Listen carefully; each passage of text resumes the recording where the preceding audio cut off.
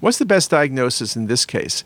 This is an interesting case. What you can see is I've asked you the question, what's going on?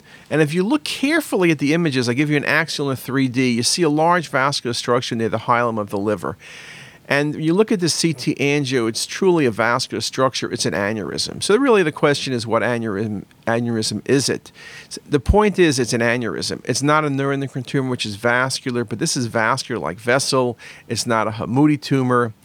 Based on location, it's a hepatic artery aneurysm. And we've seen these more commonly lately. You see them commonly in patients with Ehlers-Danlos syndrome. You can see them as sequela in patients with portal hypertension. But this is just a very nice example. Often they're congenital, a very important diagnosis.